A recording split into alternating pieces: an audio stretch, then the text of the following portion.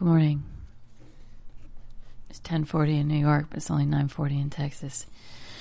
I've been trying to figure out some volume issues that I've been having over time. So I've got my knob kind of cranked all the way up here. So hopefully it sounds a little better. It's a little easier on the ears. You're not straining to hear. But it does mean you'll probably hear my fan, kind of an ambient whir in the background. And every hitch in my voice. Yeah. We're going to finish Ruth today, start and finish Ruth, and start on Samuel and see how far we get. In the days when the judges ruled, there was a famine in the land, and a man from Bethlehem in Judah, together with his wife and two sons,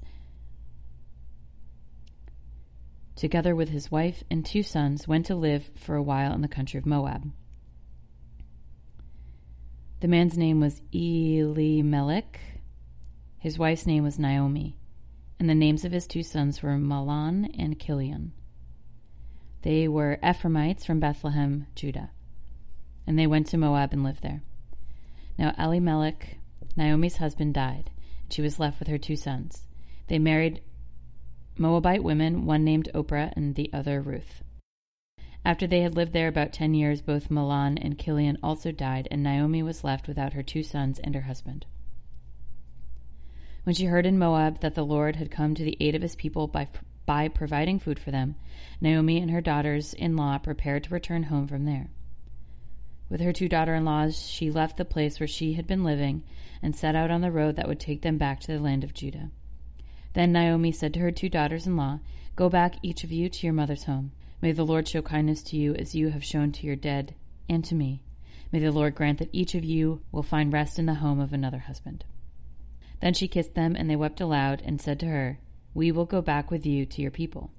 But Naomi said, "Return home, my daughters. Why would you come with me? Am I going to have any more sons who could become your husbands? Return home, my daughters. I am too old to have another husband.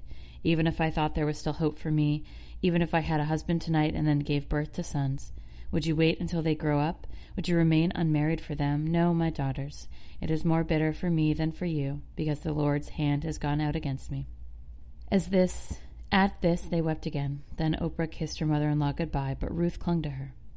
"Look," said Naomi, "your sister-in-law is going back to her people and to her gods. Go back with her." But Ruth replied, "Don't urge me to leave you or to turn back from you. Where you go, I will go, and where you stay, I will stay. Your people will be my people, and your God my God. When you die, I will die, and I will be buried. May the Lord deal with me, be it ever so severely, if anything but death separates you and me." It's a little fruity. When Naomi realized that Ruth was determined to go with her, she stopped urging her. So the two women went on until they came to Bethlehem. When they arrived in Bethlehem, the whole town was stirred because of them, and the women exclaimed, "Can this be Naomi?" "Don't call me Naomi," she told them. "Call me Mara, because the Almighty has made my life very bitter. I went away full, but the Lord has brought me back empty. Why call me Naomi? The Lord has afflicted me. The Almighty has brought misfortune upon me." So Naomi returned from Moab, accompanied by Ruth the Moabites, her daughter-in-law, arriving in Bethlehem as the barley harvest was beginning. Now Naomi had a relative on her husband's side from the clan of Elimelech, a man of standing whose name was Boaz. And Ruth the Moabite said to Naomi, "Let me go to the fields and pick up the leftover grain behind anyone in whose eyes I find favor." Naomi said to her, "Go ahead, my daughter." So she went out and began to glean in the fields behind the harvesters. As it turned out, she found herself working in a field belonging to Boaz, who was from the clan of Elimelech. Just then Boaz arrived from Bethlehem and greeted the harvesters. "The Lord be with you." "The Lord bless you," they called back. Boaz asked the foreman of his harvesters, "Whose young woman is that?" The foreman replied, "She is the Moabitess, the Moabitess who came back from Moab with Naomi." She said, "Please let me glean and gather among the sheaves behind the harvesters." She went into the field and has worked steadily from morning till now, except for a short rest in a shelter. So Boaz said to Ruth, "My daughter, listen to me. Don't go and glean in another field, and don't go away from here. Stay here with my servant girls. Watch the field where the men are harvesting and follow after the girls. I have told the men not to touch you, and whenever you are thirsty, go and get a drink from the water jars the men have filled." At this she bowed down with her face to the ground. She exclaimed, "Why have I found such favor in your eyes that you notice me, a foreigner?" Boaz replied, "I have been told all about what you have done for your mother-in-law since the death of your husband. How you left your father and mother and your homeland and came to live with a people you did not know before. May the Lord repay you for what you have done. May you be richly rewarded by the Lord, the God of Israel, under whose wings you have come to take refuge." "May I continue to find favor in your eyes, my lord," she said. "You have given me comfort and have spoken kindly to your servant, though I do not have the standing of one of your servant girls." At mealtime Boaz said to her, "Come over here, have some bread, and dip it in the wine vinegar." When she sat down with the harvesters, he offered her some roasted grain. She ate all she wanted and had some left over. As she got up to glean, Boaz gave orders to the men. "Even if she gathers among the sheaves, don't embarrass her. Rather, pull out some stalks for her from the bundles and leave them for her to pick up, and don't rebuke her." So Ruth gleaned in the field until evening. Then she threshed the barley she had gathered, and it amounted to an ephah. She carried it back to town, and her mother-in-law saw how much she had gathered. Ruth also brought out and gave her what she had left over after she had eaten enough. Her mother-in-law asked her, "Where did you glean today? Where did you work? Blessed be the man who took notice of you." Then Ruth told her mother-in-law about the one at whose place she had been working. "The name of the man I worked with today is Boaz." "The Lord bless him," Naomi said to her daughter-in-law. "He has not stopped showing his kindness to the living and the dead." She added, "That man is our close relative. He is one of our kinsmen redeemers." Then Ruth the Moabitess said, "He even said to me, 'Stay with my workers until they finish harvesting all the grain.'" Naomi said to Ruth, her daughter-in-law, "It will be good for you, my daughter, to go with his girls, because in someone else's field you might be harmed." So Ruth stayed close to the servant girls of Boaz to glean until the barley and wheat harvests were finished, and she lived with her mother-in-law. One day Naomi, her mother-in-law, said to her, "My daughter, should I not try to find a home for you where you will be well provided for? Is not Boaz, with his servant girls, you have been a kinsman of ours? With whose servant girls you have been a kinsman of ours. Tonight he will be winnowing barley on the threshing floor. Wash and perfume yourself, and put on your best clothes. Then go down to the threshing floor, but don't let him know you are there until he has finished eating and drinking. When he lies down, note the place where he is lying. Then go and uncover his feet and lie down." Sexy. "He will tell you what to do." "I will do whatever you say," Ruth answered. So she went to the threshing floor and did everything her mother-in-law told her to do. When Boaz had finished eating and drinking and was in good spirits, he went over to lie down at the far end of the grain pile. Ruth approached quietly, uncovered his feet, and lay down. In the middle of the night, something startled the man, and he turned and discovered a woman lying at his feet. "Who are you?" he asked. "I am your servant Ruth," she said. "Spread the corner of your garment over me, since you are a kinsman redeemer." "The Lord bless you, my daughter," he replied. "This kindness is greater than that which you showed earlier. You have not run after the younger men, whether rich or poor. And now, my daughter, don't be afraid. I will do for you all you ask. All my fellow townsmen know that you are a woman of noble character. Although it is true that I am near of kin, there is a kinsman redeemer nearer than I. Stay here for the night, and in the morning, if he wants to redeem, good. Let him redeem. But if he is not willing, surely as the Lord lives, I will do it. Lie here until morning." So she lay at his feet until morning, but got up before anyone could be recognized. And he said, "Don't let it be known that a woman came to the threshing floor." He said, "Bring me the shawl you are wearing and hold it out." When he did so, he poured into it 6 measures of barley and put it on her. Then he went back to town. When Ruth came to her mother-in-law, Naomi asked, "How did it go, my daughter?" Then she told her everything Boaz had done for her, and then added, "He gave me these 6 measures of barley, saying, 'Don't go back to your mother-in-law empty-handed.'" Then Naomi said, "Wait, my daughter, until you find out what happens, for the man will not rest until the matter is settled today." Meanwhile, Boaz went up to the town gate and sat there. When the kinsman redeemer he had mentioned came along, Boaz said, "Come over here, my friend, and sit down." Boaz took 10 of the elders of the town and said, "Sit here," and they did so. Then she said to the kinsman redeemer, Naomi, who has come back from Moab, is selling a piece of land that belonged to our brother Elimelech. I thought I should bring the matter to your attention and suggest that you buy it in the presence of these seated here and in the presence of the elders of my people. If you will redeem it, do so. But if you do not, tell me, so I will know. For no one has the right to do it except you. I am next in line. I will redeem it, he said. Then Boaz said, On the day you buy the land from Naomi and from Ruth the Moabites, you acquire the dead man's widow in order to maintain the name of the dead with his property. At this the kinsman redeemer replied, Then I cannot redeem it because I might endanger my own estate. You redeem it yourself. I cannot do it. Now, in earlier times in Israel, for the redemption and transfer of property to become final, one party took off his sandal and gave it to the other. This was the method of legalizing transactions in Israel. So the kinsman redeemer said to Boaz, Buy it yourself, and he removed his sandal. Then Boaz announced to the elders and all the people, Today you are witnesses that I have brought from Naomi all the property of Elimelech, Kilion, and Mahlon. I have also required Ruth the Moabitess, Mahlon's widow, as my wife, in order to maintain the name of the dead with his property, so that his name will not disappear from among his family or from the town records. Today you are witness. Then the elders and all those at the gate said, We are witnesses. May the Lord make the woman who is coming into your home like Rachel and Leah, who together built up the house of Israel. May you have standing in Ephrathah,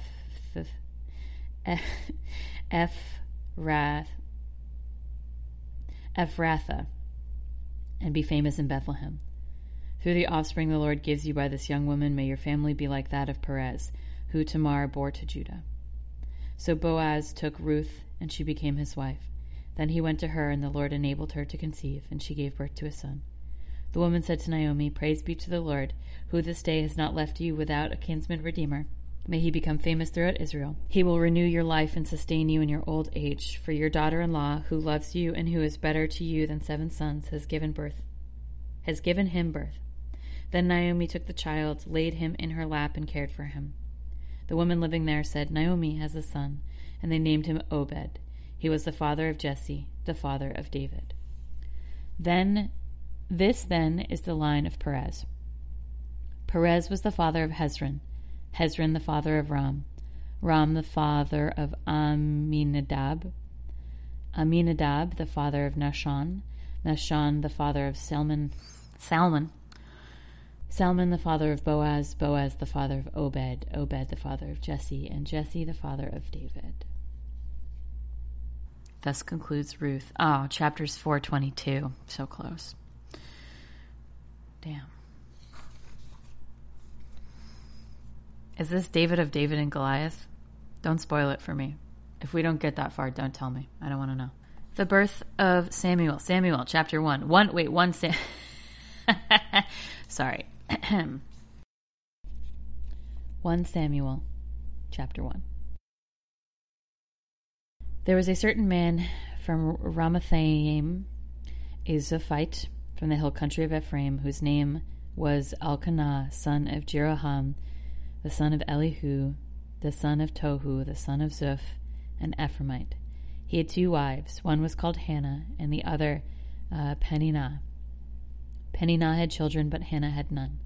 Year after year this man went up from his town to worship and sacrifice to the Lord Almighty at Shiloh, where Hophni and Phinehas, the 2 sons of Eli, were priests to the Lord. Whenever the day came for Elkanah to sacrifice, he would give portions of the meat to his wife Peninnah and to all her sons and daughters. But to Hannah he gave a double portion because he loved her, and the Lord had closed her womb. And because the Lord had closed her womb, her rival kept provoking her in order to irritate her.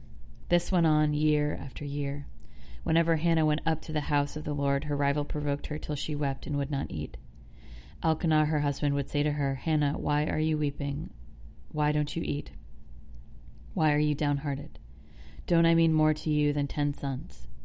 Once when they had finished eating and drinking in Shiloh, Hannah stood up. Now Eli the priest was sitting on a chair by the doorpost of the Lord's temple. In bitterness of soul, Hannah wept much and prayed to the Lord. She made a vow, saying, O Lord Almighty, if you will only look upon your servant's misery and remember me, Never forget your servant, but give her a son, and I will give him to the Lord for all the days of his life, and no razor will ever be used on his head." So she kept on praying to the Lord. Eli observed her mouth. As she kept on praying to the Lord, Eli observed her mouth. Hannah was praying in her heart, and her lips were moving, but her voice was not heard. Eli thought she was drunk, and he said to her, "How long will you keep on getting drunk? Get rid of your wine." "Not so, my lord," Hannah replied. "I am a woman who is deeply troubled. I have not been drinking wine or beer. I was pouring out my soul to the Lord. Do not take your servant for a wicked woman. I have been praying here out of my great anguish and grief." Eli answered, "Go in peace, and may the God of Israel grant you what you have asked of him." She said, "May your servant find favor in your eyes." Then she went her way and ate something, and her face was no longer downcast. Early the next morning they arose and worshipped before the Lord, and then went back to their home at Ramah. Elkanah lay with Hannah his wife, and the Lord remembered her. So in the course of time Hannah conceived and gave birth to a son. She named him Samuel, because I asked the Lord for him.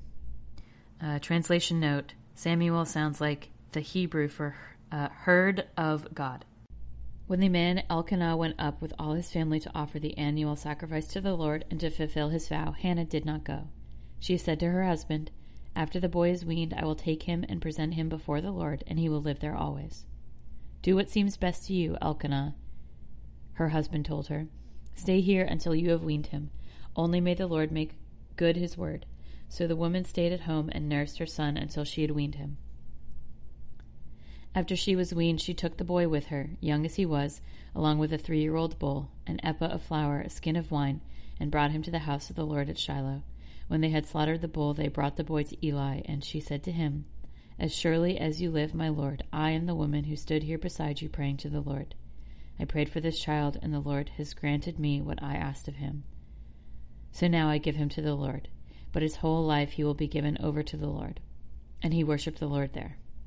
Then Hannah prayed and said, "My heart rejoices to the Lord, in the Lord my horn is lifted high, my mouth boasts over my enemies, for I delight in your deliverance. There is no one holy like the Lord, there is no one beside you, there is no rock like our God. Do not talk so proudly or let your mouth speak such arrogance, for the Lord is a God who knows, and by him deeds are weighed. The bows of the warriors are broken, but those who stumbled are armed with strength. Those who were full hires themselves out for food, but those who are hungry hunger no more. She who is barren has borne 7 children, but she who has had many sons pines away. The Lord brings death and makes alive. He brings down to the grave and raises up. The Lord sends poverty and wealth. He humbles and exalts. He raises the poor from the dust. He lifts the needy from the ash heap and seats them with princes and has them inherit a throne of honor. For the foundations of the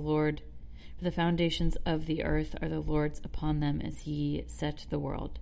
He will guard the feet of his saints, but the wicked will be silenced in the darkness. It is not by strength that one prevails. Those who oppose the Lord will be shattered. He will thunder against them from heaven. The Lord will judge the ends of the earth. He will give strength to his king and exalts the horn of his anointed. Then Elkanah went home to Ramah, and the boy ministered before the Lord under Eli the priest. Eli's sons were wicked men. They had no regard for the Lord. Now it was the practice of the priests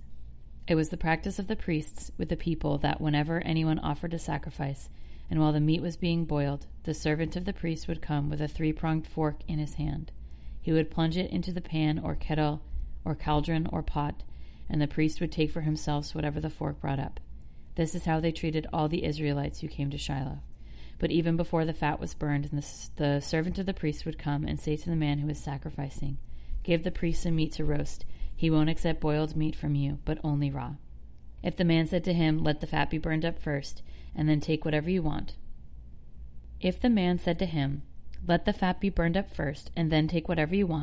the servant would then answer, "No, hand it over now. If you don't, I'll take it by force." This sin of the young men was very great in the Lord's sight, for they were treating the Lord's offering with contempt. But Samuel was ministering before the Lord, a boy wearing a linen ephod. Each year his mother made him a little robe and took it to him when she went up with her husband to offer the annual sacrifice. Eli would bless Elkanah and his wife, saying, May the Lord give you children by this woman, to take the place of the one she prayed for and gave to the Lord. Then they would go home. And the Lord was gracious to Hannah. She conceived and gave birth to 3 sons and 2 daughters. Meanwhile, the boy Samuel grew up in the presence of the Lord. Now Eli, who was very old, heard about everything his sons were doing to all Israel and how they slept with the women who served at the entrance to the tent of meeting. So he said to them, "Why do you do such things? I hear from all the people about these wicked deeds of yours. Now, my son, it is not a good report that I hear spreading among the Lord's people. If a man sins against another man, God may mediate for him. But if a man sins against the Lord, who will intercede for him?" His sons, however, did not listen to their father's rebuke, for it was the Lord's will to put them to death. And the boy Samuel continued to grow in stature and in favor with the Lord and with men. Now a man of God came to Eli and said to him, "This is what the Lord says. Did I not clearly reveal myself to your father's house when they were in Egypt under Pharaoh? I chose your father out of all the tribes of Israel to be my present, to go up to my altar, to burn incense, and to wear an ephod in my presence. I also gave your father's house all the offerings made with fire by the Israelites. Why do you scorn my sacrifice and offering that I prescribed for my dwelling? Why do you honor your sons more than me by fattening yourselves on the choice parts of every offering made by my people Israel? Therefore the Lord, the God of Israel, declares, I promise that your house will be your father's house and would minister before me forever. And now the Lord declares, far be it from me.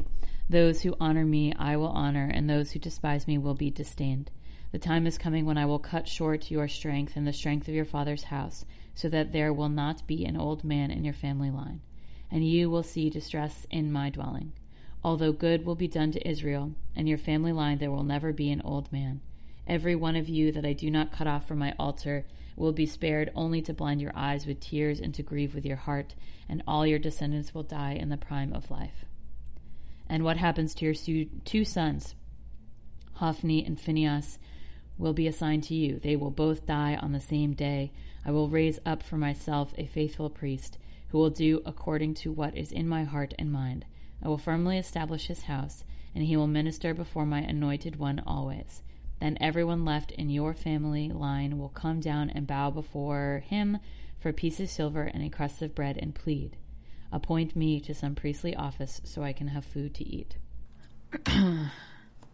Oh, damn. I was just talking to someone about the book of Eli. It all makes sense. The boy Samuel ministered before the Lord under Eli. The boy Samuel ministered before the Lord unto... Jesus. Okay. Take 3. The boy Samuel ministered before the Lord under Eli. In those days, the word of the Lord was rare. There were not many visions. One night, Eli, whose eyes were becoming so weak that he could barely see, was lying down in his usual place. The lamp of God had not yet gone out, and Samuel was lying down in the temple of the Lord, where the ark of God was. Then the Lord called Samuel. Samuel answered, Here I am. And he ran to Eli and said, Here I am, you called me. But Eli said, I did not call, go back and lie down. So he went and lay down. Again the Lord called Samuel. And Samuel got up and went to Eli and said, Here I am, you called me. My son, Eli said, I did not call you. Go back and lie down. Now Samuel did not yet know the Lord. The word of the Lord had not yet been revealed to him. The Lord called Samuel a 3rd time, and Samuel got up and went to Eli and said, Here I am, you called me. Then Eli realized that the Lord was calling the boy. So Eli told Samuel, Go and lie down, and if he calls you, say, Speak, Lord, for your servant is listening. So Samuel went and lay down in his place. The Lord came and stood there, calling as at the other times, Samuel, Samuel. Then Samuel said, Speak, for your servant is listening. And the Lord said to Samuel, See, I am about to do something in Israel that will make the ears of everyone who hears it tingle. At that time I will carry out against Eli everything I spoke against his family from beginning to end. For I told him that I would judge his family forever because of the sin he knew about. His sons made themselves contemptible, and he failed to restrain them. Therefore I swore to the house of Eli, the guilt of Eli's house will never be atoned for by sacrifice or offering. Samuel lay down until morning, and then opened the doors in the house of the Lord. He was afraid to tell Eli the vision, but Eli called him and said, Samuel, my son. Samuel answered, "Here I am." "What was it he said to you?" Eli asked. "Do not hide it from me. May God deal with you, be it ever so severely, if you hide from me anything he told you." So Samuel told him everything, hiding nothing from him. Then Eli said, "He is the Lord. Let him do what is good in his eyes." The Lord was with Samuel as he grew up, and he let none of his words fall to the ground. And all Israel, from Dan to Beersheba, recognized that Samuel was attested as a prophet of the Lord. The Lord continued to appear at Shiloh, and there he revealed himself to Samuel. Through his word. And Samuel's word came to all Israel. Now the Israelites went out to fight against the Philistines. The Israelites camped at Ebenezer, and the Philistines at Aphek. The Philistines deployed their forces to meet Israel, and at the battle spread, Israel was defeated by the Philistines, who killed about 4,000 of them on the battlefield. When the soldiers returned to camp, the elders of Israel asked, "Why did the Lord bring defeat upon us today before the Philistines? Let us bring the ark of the Lord's covenant from Shiloh, so that it may go with us and save us from the hand of our enemies." So the people sent men to Shiloh, and they brought back the ark of the covenant of the Lord Almighty, who is enthroned between the cherubim. And Eli's 2 sons, Hophni and Phinehas, were there with the ark of the covenant of God. When the ark of the Lord's covenant came into camp, all Israel raised such a great shout that the ground shook. Hearing the uproar, the Philistines asked, "What's all this shouting in the Hebrew camp?" When they learned that the ark of the Lord had come into the camp, the Philistines were afraid. "A god has come into the camp," they said. "We're in trouble. Nothing like this has happened before. Woe to us! Who will they deliver us from the hand of these mighty gods? They are the gods that struck the Egyptians with all kinds of plagues in the desert. Be strong, Philistines, be men, and you will be subject to the Hebrews, as they have been to you. Be men and fight. Be men, or you will be subject to the Hebrews." So the Philistines fought, and the Israelites were defeated, and every man fled to his tent. The slaughter was great. Israel lost 30,000 foot soldiers. The ark of God was captured, and Eli's 2 sons, Hophni and Phinehas, died. The same day a Benjamite ran from the battle line and went to Shiloh, his clothes torn and dust on his head. When he arrived, there was Eli sitting on his chair beside the road watching, because his heart feared for the ark of God. When the man entered the town and told what had happened, the whole town sent up a cry. Eli heard an outcry and asked, "What is the meaning of this uproar?" The man hurried over to Eli, who was 98 years old and whose eyes were set so that he could not see. He told Eli, "I have just come from the battle line. I fled from it this very day." Eli asked, "What happened, my son?" The man who brought the news replied, "Israel fled before the Philistines, and the army had suffered heavy losses. Also your sons Hophni and Phinehas are dead, and the ark of God has been captured." When he mentioned the ark of God, Eli fell back off his chair by the side of the gate. His neck was broken and he died, for he was only an old man and heavy. He had led Israel 40 years. His daughter-in-law, the wife of Phinehas, was pregnant and near the time of delivery. When she heard the news that the ark of God had been captured and that her father-in-law and husband were dead, she went into labor and gave birth, but was overcome by her labor pains. As she was dying, the woman attending to her said, "Don't despair, you have given birth to a son." But she did not respond or pay attention. She named the boy Ichabod, saying, "The glory has departed from Israel because of the capture of the ark of God and the deaths of her father-in-law and her husband." She said, "The glory has departed from Israel, for the ark of God has been captured." After the Philistines had captured the ark of God, they took it from Ebenezer to Ashdod. Then they carried the ark to Dagon's temple and set it beside Dagon. When the people of Ashdod rose early the next day, there was Dagon fallen on his face on the ground before the ark of the Lord. They took Dagon and put him back in his place. But the following morning when they rose, there was Dagon fallen on his face on the ground before the ark of the Lord.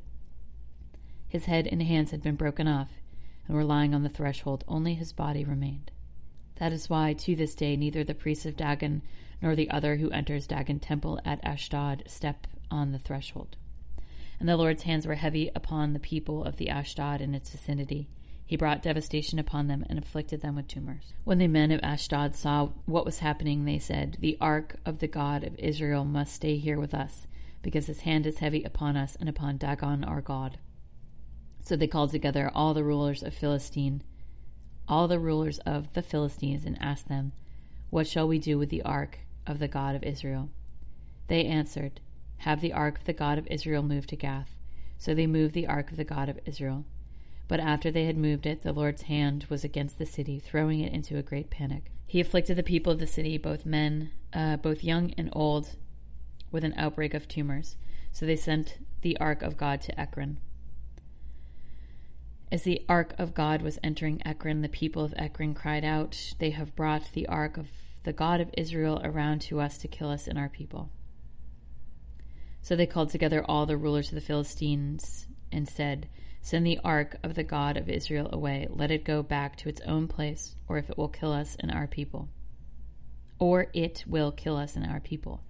death has filled the city with panic. God's hand was very heavy upon it. Those who did not die were afflicted with tumors, and the outcry of the city went up to heaven." When the ark of the Lord had been in Philistine territory 7 months, the Philistines called for the priests and the diviners and said, "What shall we do with the ark of the Lord? Tell us how we should send it back to its place." They answered, "If you return the ark of the God of Israel, do not send it away empty, but by all means send a guilt offering to him. Then you will be healed, and you will know why his hand has been lifted from you." The Philistines asked, "What guilt offering should we send to him?" They replied, 5 gold tumors and 5 gold rats, according to the number of Philistine rulers, because the same plague has struck both you and your rulers. Make models of the tumors and of the rats that are destroying the country, and pay honor to Israel's God. Perhaps he will lift his hand from you and your gods in your land. Why do you harden your hearts as the Egyptians and the Pharaoh did? When he treated them harshly, did they not send the Israelites out so they could go on their way? Now then, get a new cart ready, with 2 cows that have calved and have never been yoked. Hitch the cows to the cart, but take their calves away and pen them up. Take the ark of the Lord and put it on the cart. In a chest beside it, put the gold objects you are sending back to him as a guilt offering. Send it on its way, but keep watching him. If it goes up to its own territory toward Beth-Shemesh, then the Lord has brought the great disaster on us. But if it does not, then we will know that it was not his hand that struck us, and that it happened to us by chance." So they did this. They took 2 such cows and hitched them to the cart and penned up their calves. They placed the ark of the Lord on the cart along with its chest containing the gold rats and the models of tumors. Then the cows went straight up toward Beth-Shemesh, keeping on the road and lowing, all the way. They did not turn to the right or to the left. The rulers of the Philistines followed them as far as the border of Beth-Shemesh. Now the people of Beth-Shemesh were harvesting their wheat in the valley, and when they looked up and saw the ark, they rejoiced at the sight. The cart came to the field of Joshua of Beth-Shemesh, and there it stopped beside a large rock. The people chopped up the wood of the cart and sacrificed the cows as a burnt offering to the Lord. The Levites took down the ark of the Lord together with the chest containing the gold objects and placed them on a large rock. On that day the people of Beth-Shemesh offered burnt offerings and made sacrifices to the Lord. The 5 rulers of the Philistines saw all this and then returned the same day to Ekron. These are the gold tumors the Philistines sent as a guilt offering to the Lord, 1 each for Ashdod, Gaza, Ashkelon, Gath, and Ekron. And the number of the gold rats were according to the number of Philistine towns belonging to the 5 rulers, the fortified towns with their country villages. The large rock on which they set the ark of the Lord is a witness to this day to the field of Joshua of Beth-Shemesh. But God struck down some of the men of Beth-Shemesh, putting 70 of them to death, because they had looked into the ark of the Lord. The people mourned because of the heavy blow the Lord had dealt them, and the men of Beth-Shemesh asked, "Who can stand in the presence of the Lord, the holy God? To whom will the ark go up from here?" Then they sent messengers to the people of Kiriath-Jearim, saying, "The Philistines have returned the ark of the Lord. Come down and take it up to your place." So the men of Kiriath-Jearim came and took up the ark of the Lord. They took it to Abinadab's house on the hill and consecrated Eleazar, his son, to guard the ark of the Lord. It was a long time, 20 years in all, that the ark remained at Kiriath-Jearim, and all the people of Israel mourned and sought after the Lord. And Samuel said to the whole house of Israel, "If you are returning to the Lord with all your hearts, then rid yourselves of the foreign gods and the Ashtoreths, and commit yourselves to the Lord, and serve him only, and he will deliver you out of the hands of the Philistines. So the Israelites put away their Baals and Ashtoreths, and served the Lord only. Then Samuel said, Assemble all Israel at Mizpah, and I will intercede with the Lord for you. When they had assembled at Mizpah, they drew water and poured it out before the Lord. On the day they fasted, and there they confessed, We have sinned against the Lord. And Samuel was the leader of Israel at Mizpah. When the Philistines heard that Israel had assembled at Mizpah, the rulers of the Philistines came up to attack them. And when the Israelites heard it, they were afraid because of the Philistines.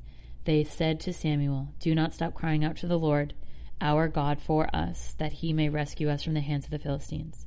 Then Samuel took a suckling lamb and offered it up as a burnt offering to the Lord. He cried out to the Lord on Israel's behalf, and the Lord answered him. When Samuel was sacrificing the burnt offering, the Philistines drew near to engage Israel in battle. But the day of the Lord thundered with loud thunder against the Philistines and threw him into such a panic that they were routed before the Israelites. The men of Israel rushed out of Mizpah and pursued the Philistines, slaughtered them along the way to a point below Beth-kar.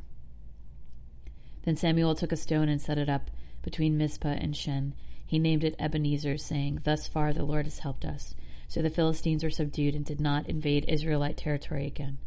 Throughout Samuel's lifetime, the hand of the Lord was against the Philistines.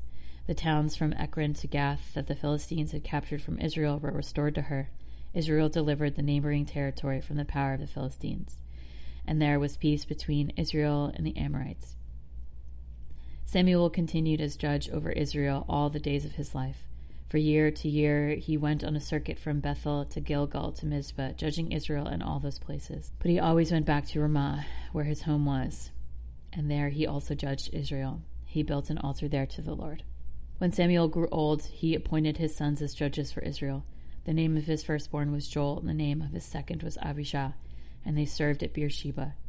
But his sons did not walk in his ways. They turned aside after dishonest gain and accepted bribes and perverted justice. So all the elders of Israel gathered together and came to Samuel at Ramah. They said to him, You are old, and your sons do not walk in your ways. Now appoint a king to lead us, such as all other nations have. But when they said, Give us a king to lead us, this displeased Samuel, so he prayed to the Lord. And the Lord told him, Listen to all that the people are saying to you. It is not you they have rejected, but they have rejected me as their king, as they have done from the day I brought them up out of Egypt until this day, forsaking me and serving other gods, so they are doing to you. Now listen to them, but warn them solemnly, and let them know what the king will reign over them will do. Now listen to them, but warn them solemnly, and let them know what the king who will reign over them will do. Samuel told all the words of the Lord to the people who were asking him for a king. He said, This is what the king will reign over you will do. He will take your sons and make them serve with his chariots and horses, and they will run in front of his chariots. Some he will assign to be commanders of thousands and commanders of 50, and others to plow his ground and reap his harvest, and still others to make weapons of war and equipment for his chariots. He will take your daughters to be perfumers and cooks and bakers. He will take the best of your fields and vineyards and olive groves, and give them to his attendants. He will take a tenth of your grain of your vintage and give it to his officials and attendants. Your men servants and maid servants and the best of your cattle and donkeys, he will take them for his own use. He will take a tenth of your flocks, and you yourself will become his slaves. When that day comes, you will cry out for relief from the king you have chosen, and the Lord will not answer you in that day. But the people refused to listen to Samuel. No, they said, we want a king over us. Then we will be like all the other nations, and with a king to lead us and go out before us and fight our battles. When Samuel heard all that the people said, he repeated it before the Lord. The Lord answered, Listen to them and give them a king. Then Samuel said to the men of Israel, Everyone go back to his town. I'm upset. I'm upset by this. It's been April, May, May, June, July. It's been 3 months. A little longer than 3 months, I think, or like 4 full months, April, May, June, July. And there are things that really get me that are unexpected. I'm crying over Moses, like actively crying over Moses. this choosing a king despite this fair warning from the Lord. Upset. I'm upset. I'm upset.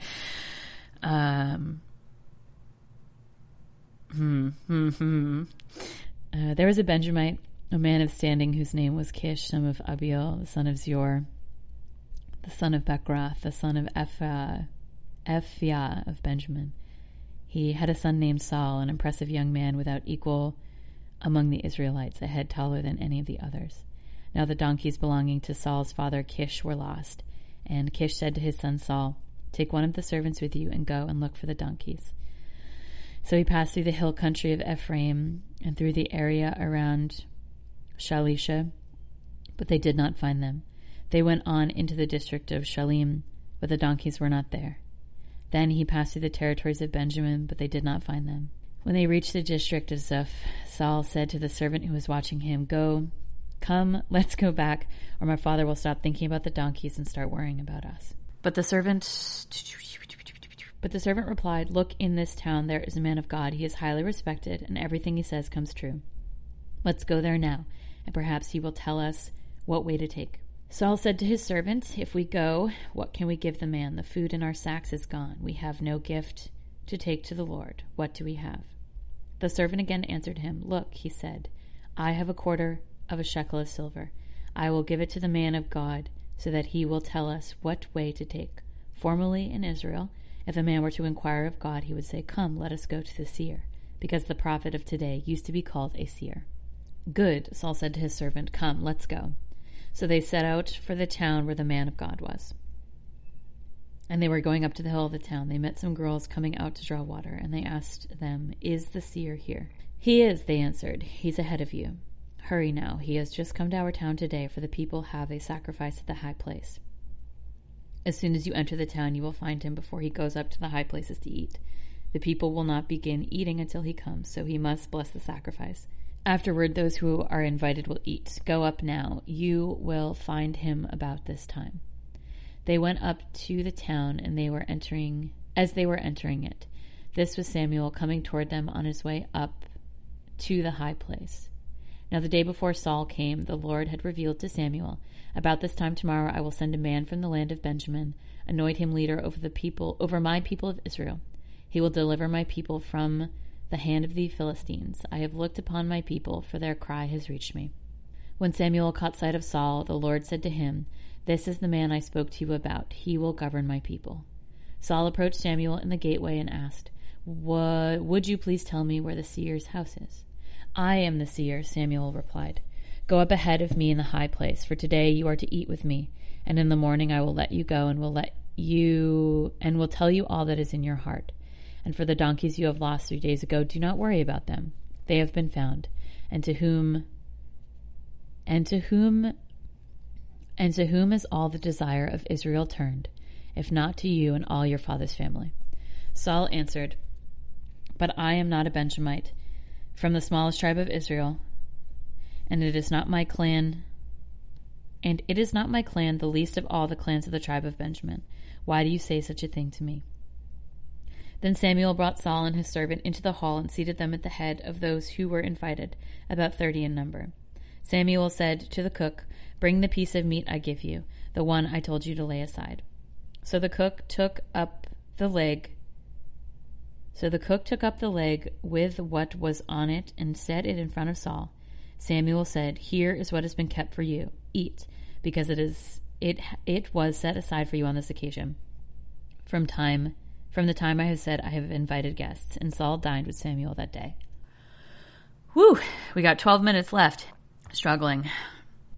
After they came down from the high place to the town, Samuel talked with Saul on the roof of his house.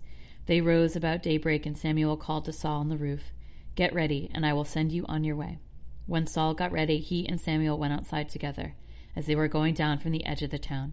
Samuel said to Saul, "Tell the servant to go on ahead of us." And the servant did so. "But you stay here a while, so that I may give you a message from God." Then Samuel took a flask of oil and poured it on Saul's head and kissed him, saying, "Has not the Lord anointed you leader over his inheritance?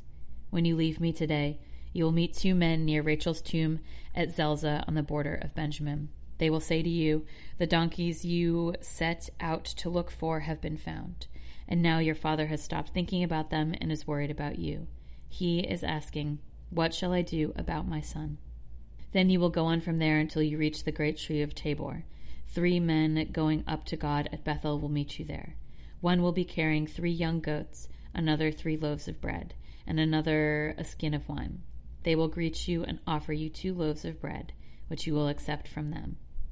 After that you will go to Gibeah of God, where there is a Philistine outpost. As you approach the town, you will meet a procession of prophets coming down from the high place with lyres, tambourines, flutes, and harps being played before them, and they will be prophesying. The Spirit of the Lord will come upon you in power, and you will prophesy with them, and you will be changed into a different person. Once these signs are fulfilled, do whatever your hand finds to do, for God is with you.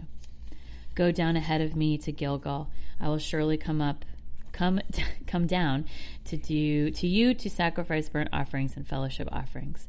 But you must wait 7 days until I come to you and tell you what you are to do." As Saul turned to leave Samuel, God changed Saul's heart, and all these signs were fulfilled that day.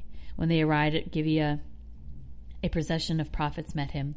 The Spirit of God came upon him in power, and he joined in their prophesying. When all those who had formerly known him saw him prophesying with the prophets, they asked each other, "What is this that has happened to the son of Kish? Is Saul among the prophets?" A man who lived there answered, "And who is their father?" So it became a saying, "Is Saul also among the prophets?" After Saul stopped prophesying, he went to the high place. Now Saul's uncle asked him and his servant, "Where have you been?"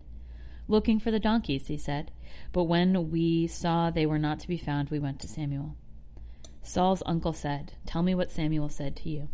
Saul replied, "He assured me that the donkeys had been found," but he did not tell his uncle what Samuel had said about the kingship. Samuel summoned the people of Israel to the Lord at Mizpah and said to them, "This is what the Lord, the God of Israel, says. I brought Israel up out of Egypt, and I delivered you from the power of Egypt and all the kingdoms that oppressed you. But you now have rejected your God, who saves you out of all of your calamities and distress. And you have said, 'No, set a king over us.' So now present yourself before the holy Lord by your tribes and clans." So Samuel brought all of the tribes of Israel near, and the tribe of Benjamin was chosen. Then he brought forward the tribe of Benjamin clan by clan, and the Matri's clan was chosen. Finally Saul, son of Kish, was chosen. But then they looked at him, and he was not to be found. So they inquired further of the Lord, "Has the man come here yet?" And the Lord says, "Yes, he has hidden himself among the baggage." They ran and brought him out, and as he stood among the people, he was a head taller than any of the others. Samuel said to the people, "Do you see the man the Lord has chosen? There is no one like him among all the people." Then the people shouted, "Long live the king." Samuel explained to the people the regulations of the kingship. He wrote them down on a scroll and deposited it before the Lord. Then Samuel dismissed the people, each to his own home. Saul also went to his home in Gibeah, accompanied by valiant men whose hearts God had touched. But some troublemakers said, "How can this fellow save us?" They despised him and brought him no gifts, but Saul kept silent. Nahash the Ammonite went up and besieged Jabesh Gilead, and all the men of Jabesh said to him, "Make a treaty with us, and we will be subject to you." But Nahash the Ammonite replied, "I will make a treaty with you only on the condition that I gouge out the right eye." Oh shit. "I will make a treaty with you only on the condition that I gouge out the right eye of every one of you, and so bring disgrace on all Israel." The elders of Jabesh said to him, "Give us 7 days so we can send messengers throughout Israel. If no one comes to rescue us, we will surrender to you." When the messengers came to Gibeah of Saul and reported these terms to the people, they all wept aloud. Just then Saul was returning from the fields behind his oxen, and he asked, "What is wrong with the people? Why are they weeping?" When they reappeared to him what the men of Jabesh Then they repeated to him what the men of Jabesh had said. When Saul heard their words, the Spirit of God came upon him in power, and he burned with anger. He took a pair of oxen, and he burned with anger. He took a pair of oxen. Fuck me. I'm about to pass out. But we have 5 minutes left. We can do this. We can do this, people. I'm so hungry. He took a pair of oxen, cut them into pieces, and sent them the messengers throughout Israel, proclaiming, "This is what will be done to the oxen of anyone who does not follow Saul and Samuel." Then the terror of the Lord fell on the people, and they turned out as one man. When Saul mustered them at Bezek, the men of Israel numbered 300,000, and the men of Judah 30,000. They told the messengers who had come, "Say to the men of Jabesh Gilead, by the time the sun is hot tomorrow, you will be delivered." When the messengers went and reported this to the men of Jabesh, they were elated. They said to the Ammonites, "Tomorrow we will surrender to you, and you can do to us whatever seems good to you." The next day Saul separated his men into 3 divisions. During the last watch of the night they broke into the camp the Ammonites slaughtered them with the heat of the day. Those who survived were scattered so that no 2 of them were left together. The people then said to Samuel, "Who was it that asked, 'Saul shall reign over us'? Bring these men to us, and we will put them to death." But Saul said, "No one shall be put to death today, for this day the Lord has rescued Israel." Then Samuel said to the people, "Come, let us go to Gilgal, and there reaffirm the kingship." So all the people went to Gilgal and confirmed Saul as the king in the presence of the Lord.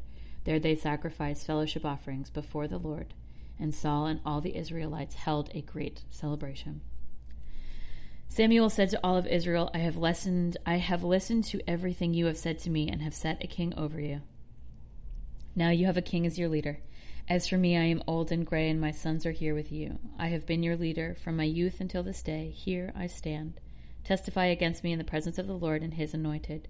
Whose ox have I taken? Whose donkeys have I taken? Whom have I cheated? Whom have I oppressed?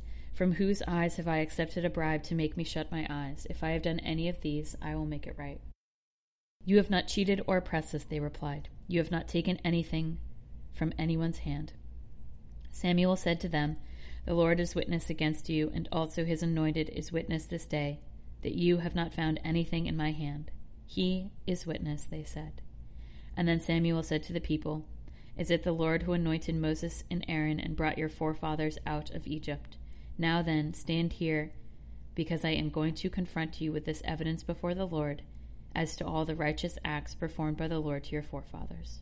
After Jacob entered Israel, they cried to the Lord for help, and the Lord sent Moses and Aaron, who brought your forefathers out of Egypt and settled them in this place. But as they fought the Lord their God, so he sold them into the hands of Sisera, the commander of the army of Hazor, into the hands of Philistines, and the king of Moab, who fought against them. They cried out to the Lord and said, We have sinned. We have forsaken the Lord and served the Baals and the Ashtoreths. And now deliver us from the hands of our enemy, and we will serve you. Then the Lord sent Jerubbaal, Barak, Jephthah, and Samuel. And he delivered you from the hands of your enemies on every side, so that you lived securely. And when you saw the Nahash, king of the Ammonites, was moving against you, you said to me, No, we want a king to rule over us, even though the Lord, your God, was king. Now here is the king you have chosen, the one you have asked for. And the Lord has set a king over you. If you fear the Lord and serve and obey him and do not rebel against his commands, and if both you and the king who reigns over you follow the Lord your God, good. But if you do not obey the Lord, and if you rebel against his commands, he will be against you as it was against your fathers. Now then, stand still and see this great thing the Lord is about to do before your eyes. Is it not wheat harvest now? I will call upon the Lord to send thunder and rain, and you will realize what an evil thing you did in the eyes of the Lord when you asked for a king. Then Samuel called upon the Lord on that same day the Lord sent thunder and rain, and all the people stood in awe of the Lord and of Samuel. The people all said to Samuel, Pray to the Lord your God for your servants. Pray to the Lord your God for your servants, so that we will not die. The people said to Samuel, Pray to the Lord your God for your servants, so that we will not die, for we have added to all of our other sins the evils of asking for a king. Do not be afraid, Samuel replied. You have done all this evil, yet do not turn away from the Lord, but serve the Lord with all your heart. Do not turn away after useless idols. They can do you no good, nor can they rescue you because they are priceless. For the sake of his great name, the Lord will reject his people, because the Lord was pleased to make you his own. As for me, far be it from me that I should sin against the Lord by failing to pray for you. I will teach you the way that is good and right. But be sure to fear the Lord and serve him faithfully, with all your heart. Consider what great things he has done for you. Yet if you persist in doing evil, both you and your king will be swept away. That wraps 1 Samuel chapter 12, so we'll pick up there next week. Might finish 1 Samuel next week. We'll see. Let go and let God.